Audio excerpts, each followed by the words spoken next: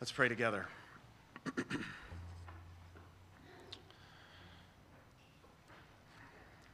Father, we pray that you would meet us in your word now.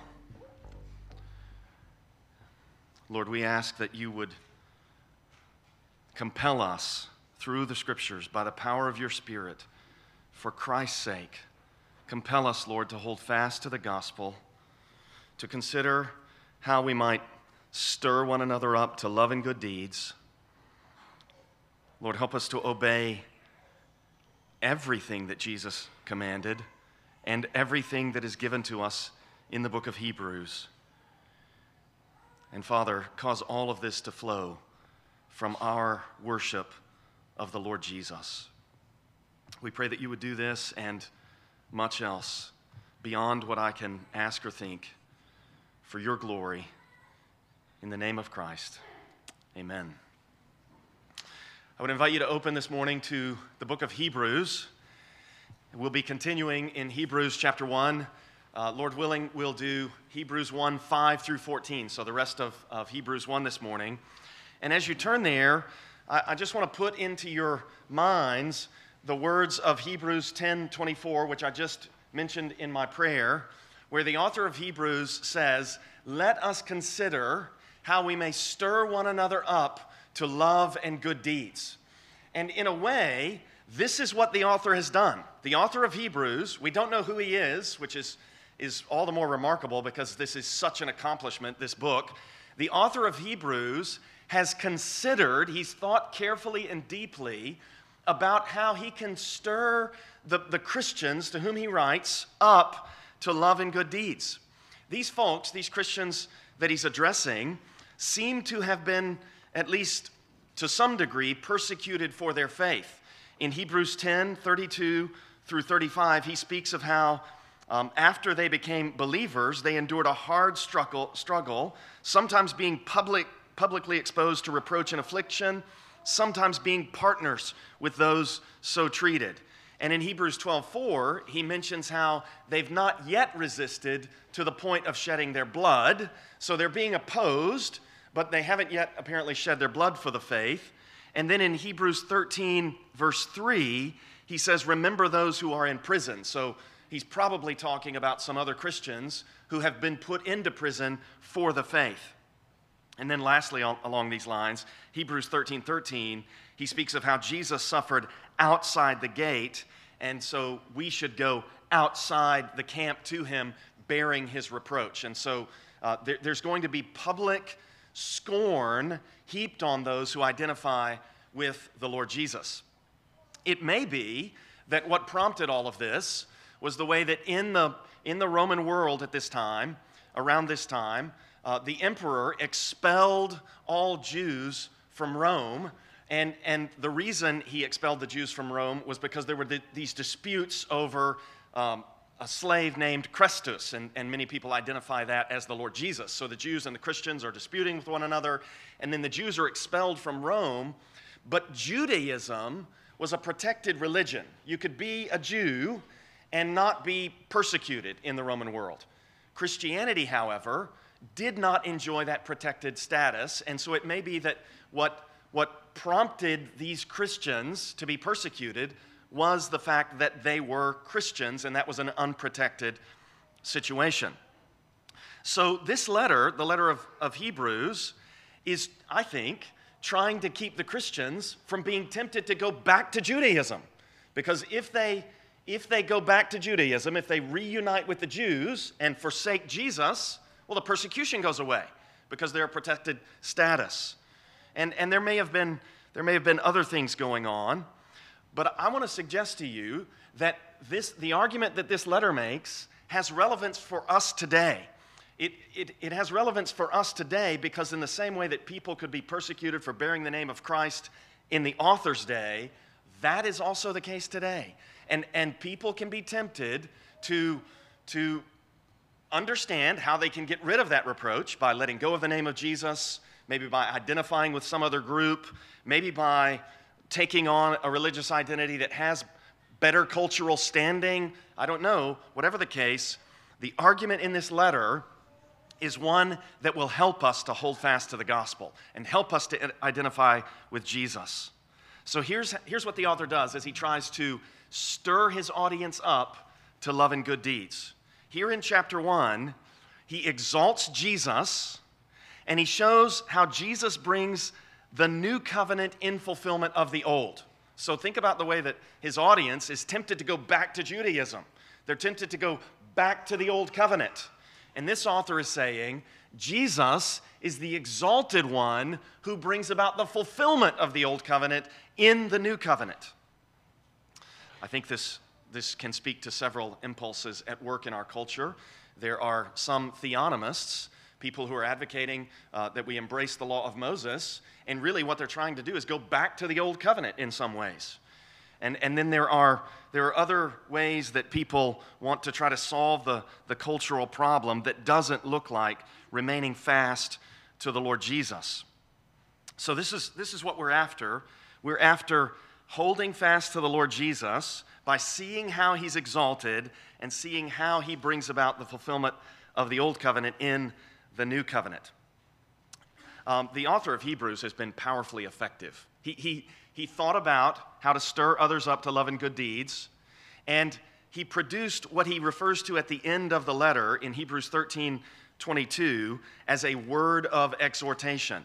And that phrase, word of exhortation, is used elsewhere in the New Testament in Acts 13:15 to refer to the sermon that Paul preaches in the synagogue. So what this guy did, the author of Hebrews, was he crafted a synagogue sermon that is intended to stir believers up to love and good deeds. And his sermon was so good that it landed in the Bible. That's how effective this author is in what he set out to do. So what I want to do this morning is I want to think with you about the flow of thought here in Hebrews 1. We're going to take 3 trips through Hebrews chapter 1, verses 5 through 14. The first trip through, we're going to look at the flow of thought and how the statements that the author makes logically accomplish his purpose. The second trip through, we're going to look at the literary structure, the way that he has crafted and in a beautiful way created symmetry in what he says. And then the third trip through, we're going to go back through these statements and think about the way the author shows us how the Old Testament is fulfilled in the Lord Jesus. So let's start with the flow of thought.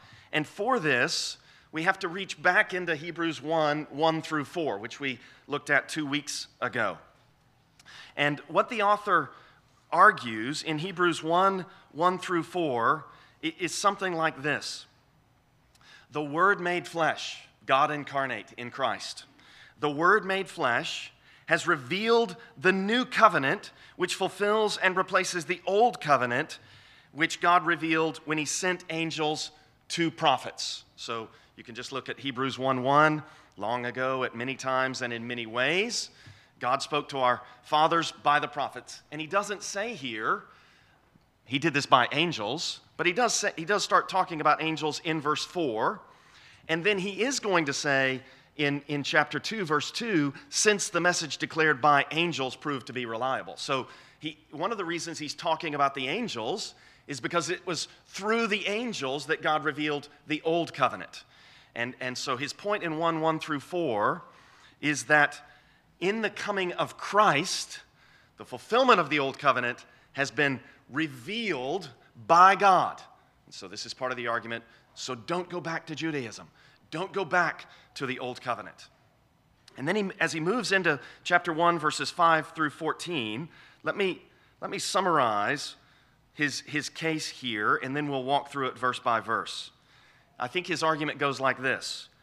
The angels worship the only begotten, firstborn, enthroned, anointed, imperishable, creator Son, and the angels serve those who will inherit the salvation that Christ accomplished. So again, this is part of the argument. Don't be tempted to return to Judaism, even though it would take away the persecution that you're facing. And the reason you shouldn't return to Judaism is because of who Jesus is. So he's exalting the Lord Jesus, and he's showing how Jesus has brought about the fulfillment of the Old Testament. So let's look at verse 5 together, where the author says, For to which of the angels did God ever say? And clearly his point is that God never said anything like what he's about to say, what he's about to quote from the Old Testament, to any angel. To which of the angels did God ever say, and then he quotes Psalm 2:7, "You are my son. Today I have begotten you." And we'll talk about Old Testament fulfillment in a moment. We talked last week about how this I think can be understood as the eternal generation of the Son from the Father, whereby in eternity past, God the Father was always bringing forth God the Son, begetting God the Son. And then he names him Son. Look at verse 4 there, where the author speaks of how Jesus has become as much superior to angels as the name he has inherited is more excellent than theirs. What name? Well, in part, the name is Son. You are my Son. And then I think there's also a little bit of fulfillment of the Abrahamic covenant here. Genesis 12, I will make your name great. So Jesus has received the greatest name, the name that is above every name. And God never said anything like that to any angel. You are my son, today I have begotten you, Psalm 2:7. Or again, continuing in verse 5, I will be to him a father, and he shall be to me a son. So don't go back to Judaism because of who it is through whom God has revealed the new covenant. The Son, the begotten Son of God, the eternally begotten Son who relates to God as his Father. Second, verse 6, and again, when he brings the firstborn. And I think that those statements in verse 5, you are my son, today I have begotten you. If we think of this as the eternal generation of the Son, well, then the identification of the Lord Jesus as the firstborn takes on this massive connotation that before everything else he was, when there was no time, forever he has been begotten of the Father. When he brings the firstborn into the world. Now, what's he talking about here? Is he speaking here of the incarnation when the Lord Jesus was born of a virgin? I think that could work because on that occasion, as we read in the Gospel of Luke, the angels are celebrating the Lord Jesus. They're crying out, hallelujah, and the shepherds behold this glorious worship celebration of the angels. But because of what chapter 2, verse 5 says, when it says, for it was not to angels that God subjected the world to come. So the reference to the angels there, and then the reference to the world to come, and the word world there in 2:5 is the same word that we have here in 1:6 when he brings the firstborn into the world. I think he's talking about the world to come. So I think this quotation of Psalm 97:7 is referring to the scene when Christ is enthroned over the new world. And what the scriptures say God will proclaim at that time is, let all God's angels worship him. So again, the author's point is, you should not go back to Judaism, even though the scriptures of the Old Testament were revealed by angels through prophets, because Christ the Son, whom the angels worship, is the one that through whom God has now spoken. And then continuing in verse 7, he says, of the angels, he says, he makes his angels winds and his ministers a flame of fire. So quoting Psalm 104, verse 4 here, the author speaks of how wind and flame serve the Lord. The Lord is so powerful and awesome that he can take these angels and send them like the wind or cause them to appear. I think perhaps he has in mind what we read there in Acts when the angel appeared to Moses in the flame at the burning bush. He makes his angels winds and his ministers a flame of fire. But, verse 8, of the Son, he says, your throne, O God, is forever and ever. So the angels are servants, and the Son is enthroned. And then continuing to speak of how exalted and how worthy the Son is, he says, the scepter of uprightness is the scepter of your kingdom. And this is a statement that says that this king is not one who is served because he rules with an iron hand. This is not a king who has established dominion by force or by compulsion. This is a king who has established dominion by the power of his righteousness, by his character, which is such that his uprightness compels people to worship him. That's why we worship Jesus, isn't it? It's not because somebody's forcing us to do it. It's because he's worthy. We see him and we know he is the upright one. And not only is he the upright one, he is the forgiving one. He is the one who has secured our salvation. So he warrants our obedience. He has earned our respect from us. The scepter of uprightness is the scepter of your kingdom. And then moving in the same direction here in verse 9, you have loved righteousness and hated wickedness. Therefore, God, your God, has anointed you with the oil of gladness beyond your companions. So the author of Hebrews is quoting these Old Testament texts to say, look at how magnificent Jesus is. He is the one who loves righteousness and hates wickedness. And because of that absolute righteousness, God anointed him. So Christ has earned his kingship. He has earned the obedience of his followers. And when God anointed him, this anointing was with the oil of gladness beyond his companions. It's speaking to the way that obedience results in joy, and that God's favor results in joy. And nobody in the world, nobody in existence, nobody ever has been happier than the Lord Jesus. Nobody has ever received more blessing from God the Father than God the eternal Son. So the author is saying to his audience, you should not go back to Judaism, because the new covenant has been revealed through the eternally begotten Son of the Father, whom the angels worship. So verses 5 and 6 there.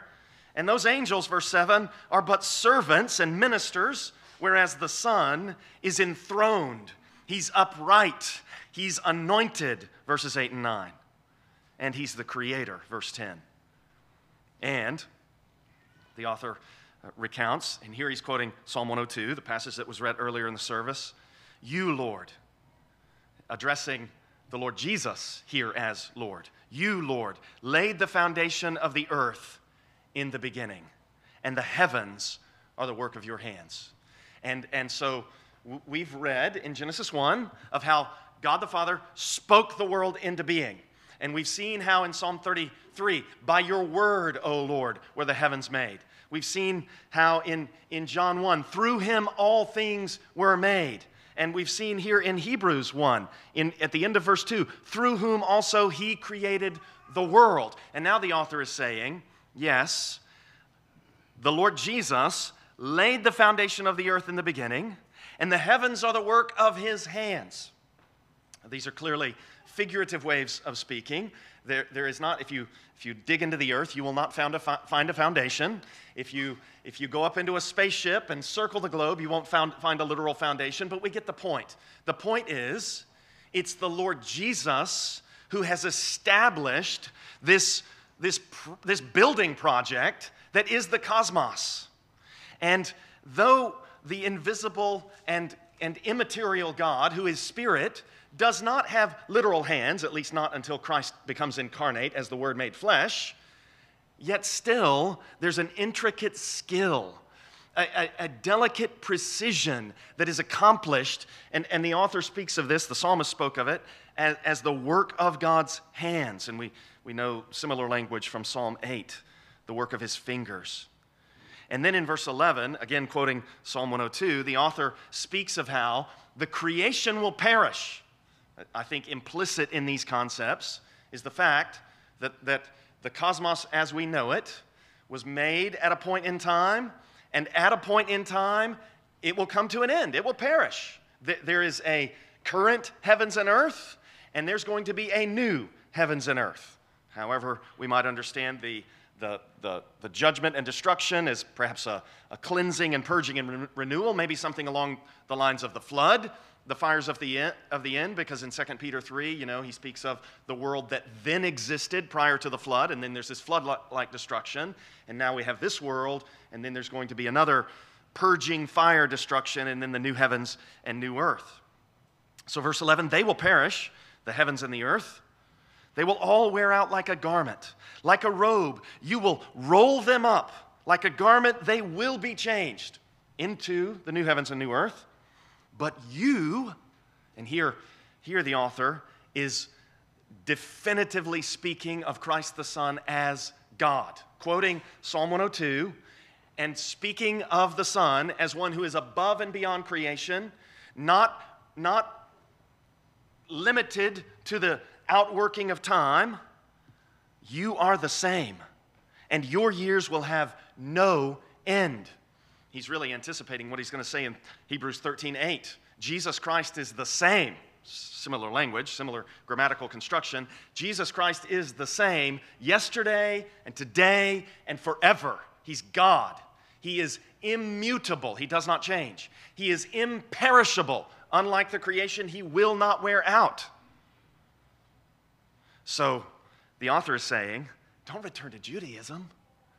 God the Son, God has now spoken through his Son, who is the eternally begotten Son of the Father, who is God himself.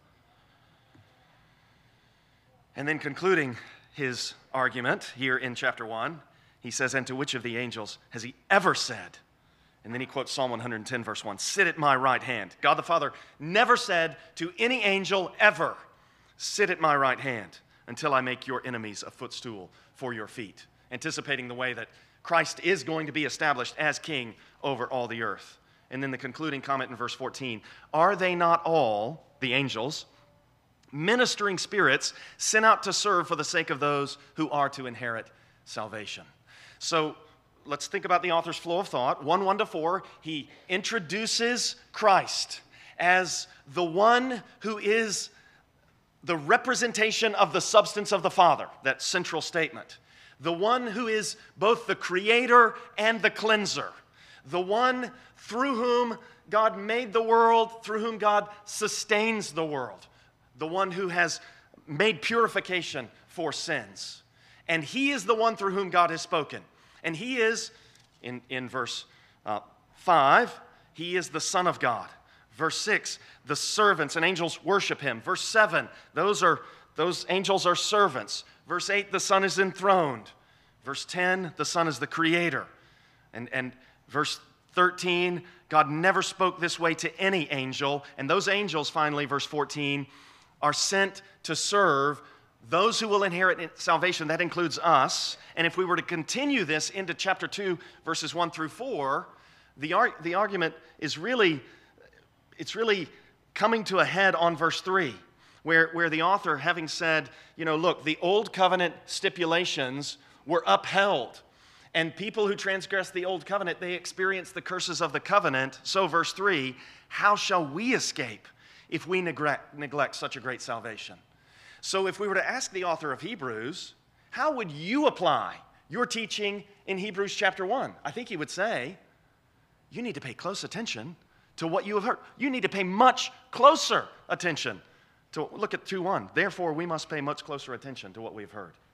And you need to not neglect the great salvation that has come in the Lord Jesus. So there's the flow of thought. And my application type comments to you from that trip through these verses on the flow of thought level is to say, we need the Bible, we need the gospel like we need oxygen. My kids ran cross country yesterday. It was glorious to see them expend themselves on the race course. And at the end, their bodies are heaving as they do everything they can to get more oxygen into their lungs. That's how we need the Bible. We need to feel our need for the Bible. The gospel is the difference between life and death, heaven and hell, judgment and salvation. We need the gospel. Okay, flow of thought. Literary structure of what the author has done. Hebrews 1, 5 through 14. This is amazing. This guy has thought carefully to consider the problems that he's facing, the problems that he solved by what he accomplishes by means of this literary structure. He's trying to show how everything in the Old Testament is fulfilled in Jesus. How's he going to do that? How's he going to do that in a limited space in a way that makes the point forcibly? It's remarkable what he accomplished here. Notice how in verse 5 he says, "For to which of the angels did God ever say?" And then look at verse 13, how it opens, "And to which of the angels has he ever said?" And those are parallel statements in the Greek text as well. For to which and to which. Of the angels, of the angels. Did God say, has he said? Very parallel statements. And then look at the text that he quotes. Psalm 2 and 2 Samuel 7 are all about Jesus, when they're written, they're all about the future king from David's line who will be the Son of God. Well, that's what Psalm 110 is about too, which is quoted in 113. These are very similar texts, and so by structuring the whole thing with those as the boundary text, the beginning and end text, he starts and finishes with statements from the Old Testament that everyone recognizes are fulfilled in the future king from David's line, whom the Christians are saying, that's Jesus. So it's a brilliant move. He's created boundaries for himself. And then within those boundaries, maybe you've looked at Hebrews chapter 1, verse 6, and you've thought to yourself, I'll go look at the Old Testament and see what Psalm 97:7 is saying, or perhaps Deuteronomy 32:43, which is a similarly worded passage that in the Greek translation of the Old Testament is also at play here. Both of those passages are addressed not to the future king from the line of David, but to God, Yahweh. So sometimes people are puzzled by this, and they look at Hebrews 1:6 and they're like, well, this is the author's talking about Jesus, but he's chosen this text that seems to be addressed to God. And then if you look at Hebrews 1:10 through 12, same difficulty there, because if you go read Psalm 102, that's not a future prophecy about the Messiah from the line of David. No, it's just a statement that celebrates God, Yahweh's work in creation. So the author, second to last, has quoted these passages that in the Old Testament are addressed to God the Father, we would say, Yahweh, and the author is saying, yes, but when we speak of God, we speak of the Son. When the Bible speaks, where Scripture speaks, God speaks. And what is spoken to God in the Old Testament is treated as being spoken to the Son in these two places. And this happens elsewhere in the New Testament as well. You know, that great text in Romans 10, when Paul says, everyone who calls upon the name of the Lord, that's Yahweh in the Old Testament, will be saved. In the Old Testament, that's speaking of God. It's not a direct prophecy of the future Messiah, but that statement about God is applied to Jesus in Romans 10:13. So this is something the New Testament authors regularly do. So first and last, we have these prophecies about the future Messiah. Second to last, verses 6 and 10 through 12, we have these statements that are spoken to the Lord. And then in the middle, in verses 7 and 8 and 9, for the Greek nerds in the room, this is a mendeh construction. An on the one hand, on the other hand. So it's like he says in verse 7, on the one hand, he says of the angels, and then in verse 8, but on the other hand, he says of the Son. That's how it's put together. So it's clear that those two go together. And his point, again, is these angels are just ministers and servants. But the Son is enthroned and anointed and righteous and glad. So you know what I'm saying about this passage, don't you? I don't even have to use the word, and you know what I'm saying about this passage. Why has the author done this? Number one, this is an aid to memory for him to put it together this way. If you see this, I mean, maybe you've tried to memorize this passage and you've thought to yourself, it just looks like a random collection of Bible verses. Well, if you understand the literary structure of it, then you can just sort of go up the steps on one side and down the steps on the other side as you work your way through it, as you memorize. And I would encourage you to memorize and meditate on this passage. Also, second, he's given himself a structure and boundaries. So by doing this, he has accomplished, he has made the point. Everything in the Old Testament is fulfilled in Christ, but he didn't have to quote every text to do it. You know, he gave himself this structure, he established these boundaries, and then he fills in the blanks, and his point is made. Also, he has centered these two ideas in verses 7 and 8 and 9. Idea number one, these angels are just servants. Idea number two, the Son is God, and he's enthroned forever. And then lastly, fourth, on what he's accomplished by means of this chiastic structure in Hebrews 1, 5 through 14. It's beautiful. It's beautiful. And it models how to stir one another up to love and good deeds. He's thought carefully about these passages. He has understood the meaning of the Old Testament. He understands the challenges that his audience faces. And then he presents them with this beautifully arranged set of texts that are meant to hold them as they are convinced that Christ is the fulfillment of the Old Testament. Okay, so flow of thought, literary structure, now fulfillment of the Old Testament. And here I just want to go back to this idea of this author thinking about how to stir one another up to love and good deeds. You know, other places in the New Testament, you have Paul, for instance, in Romans 15, verse 4, saying, whatever was written in former days was written for our instruction. And you have Peter speaking in 1 Peter chapter 1, verse 12, of how those prophets in the Old Testament who had the Spirit of Christ in them, indicating what person or they're searching and inquiring to find out what person or time the Spirit of Christ in them is indicating when he predicts the sufferings of Christ and the glories to follow. And then Peter says they realized that they were not serving themselves, but you. So both Paul and Peter are saying the Old Testament was written for the instruction of believers in Jesus because it's him in who it's fulfilled. And the author of Hebrews has said the same thing, but he said it in this artistic and beautiful way. So in verse 5, Psalm 2:7 is a statement in the Psalms about the future king from David's line.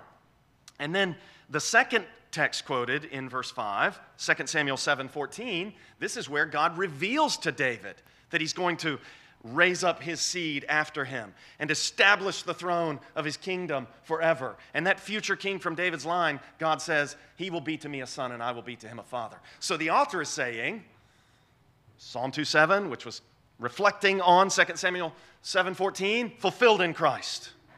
And then he has the audacity, and it's an amazing audacity. It's a risky audacity to apply these Old Testament Yahweh texts in verses 6 and 10 through 12 to Christ. And then in verse 7, you know, he quotes Psalm 104, speaking of the angels being flames and winds serving the Lord. Verses 8 and 9, that quotation of Psalm 45 is remarkable because as you're reading Psalm 45, the psalmist moves seamlessly from addressing the king from David's line to addressing God. And in the psalm, it's almost jarring. And it almost feels like he's calling the king God. And if you're not informed by the New Testament, this is one of those things that you're like, who does he think this king is going to be? But then once Christ comes and it's revealed that the Word has been made flesh, the Word who was with God and was God, that is the one who has been made flesh. Well, now Psalm 45 makes perfect sense to us, and the author is claiming this is fulfilled in Christ. And then lastly, in verse 13, the author of Hebrews takes Psalm 110 and says, this is about Jesus. So the Old Testament is fulfilled in Christ. I have 5 points of application as we respond to Hebrews chapter 1, verses 5 through 14. Number one, hold fast to the gospel. Hold fast to the gospel. Don't let any pressure or persecution or inducement to an easier life, don't let anything like that draw you away from the gospel. And I hope you feel also this sense of we must pay much closer attention to what we have heard. As I was thinking about this, I thought about this novel by Wendell Berry called Jayber Crow. And this guy, Jayber Crow, he goes out into the wilderness and he lives in a cabin in Kentucky. And Wendell Berry has this beautiful passage as Jayber describes everything that he sees in the woods. I don't even know the names of all the bugs and the plants and the flowers and the trees and the birds and everything that he sees. And after he's gone through this litany of this glorious description, it's a beautiful, beautiful passage in the novel. He goes through all these things and then he says, I felt like I just wasn't paying enough attention to what was going on around me. And he's just sitting there on the porch of this cabin, watching the things that are happening in the woods. Listen, creation deserves that kind of attention. How much more the gospel?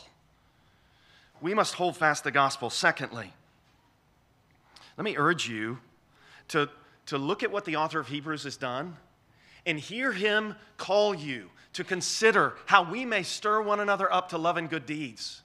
And then marvel at what he did, how effective he was at this. I mean, what an achievement to set out to stir your brothers and sisters up to love and good deeds, and everyone recognize this is the very word of God, and we're going to put it in the New Testament. That's what happened with this guy's word of exhortation. We can give thought to how we can stir one another up to love and good deeds. We can come up with creative and beautiful and fitting and effective ways to do this, and we should. Third, and this kind of goes with the previous one, we want to consider how to stir one another up. That's second. Third, we want to recognize how the author of Hebrews has served us. We want to recognize to what lengths he went to serve us. And then we want to appreciate his service by studying closely what he's given to us. Fourth, and this goes to some of the things that I was saying last week that I'm not going to take the time to develop more fully here, but hopefully we'll get there. I think there are, well, I have a list of points of contact between Hebrews 1 and Hebrews 13. So again, I think the author intends for Hebrews 13 to supply the steps of obedience that he wants his audience to take. Things like, remember your leaders who spoke the word of God to you. Honor marriage. Let the marriage bed be kept undefiled. Be free from the love of money. All those things, I think those are directly connected to what we have in Hebrews 1. So obey Hebrews 13. Fifth, and this is the one out of which all the others are going to flow, the one that is the most important. This is the most important thing that I have to say, that the author of Hebrews has to say, and it's how we are intended to respond to this passage, Hebrews 1, 5 through 14. Worship Jesus. He is the begotten and beloved Son. He is the angel-worshipped firstborn of the Father. He is the righteous, anointed, enthroned King. He is the immutable Creator, and He is seated at the Father's right hand. Let's pray.